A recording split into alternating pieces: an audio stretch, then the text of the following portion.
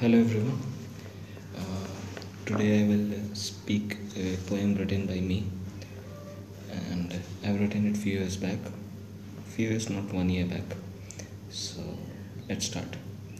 In between those silent split seconds and commotion beneath, for those inevitable disquiet moments to dreamless nights, lost within the babblings of opinions and murmurs of uncertainties,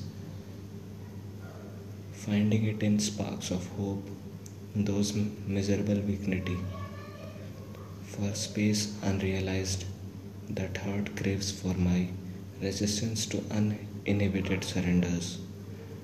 When reticence of happiness takes over the opinions of life, unquestioned doubts, to the life falling apart, sometimes to gather pace to seek pardon, in search for night with shining armor who will destroy the dragon, those efforts to letting go of past, but regretting in those timeless wanderings.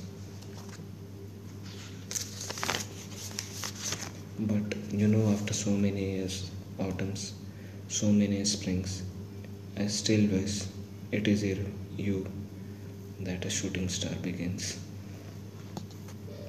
So if you like it, please share it, and thank you.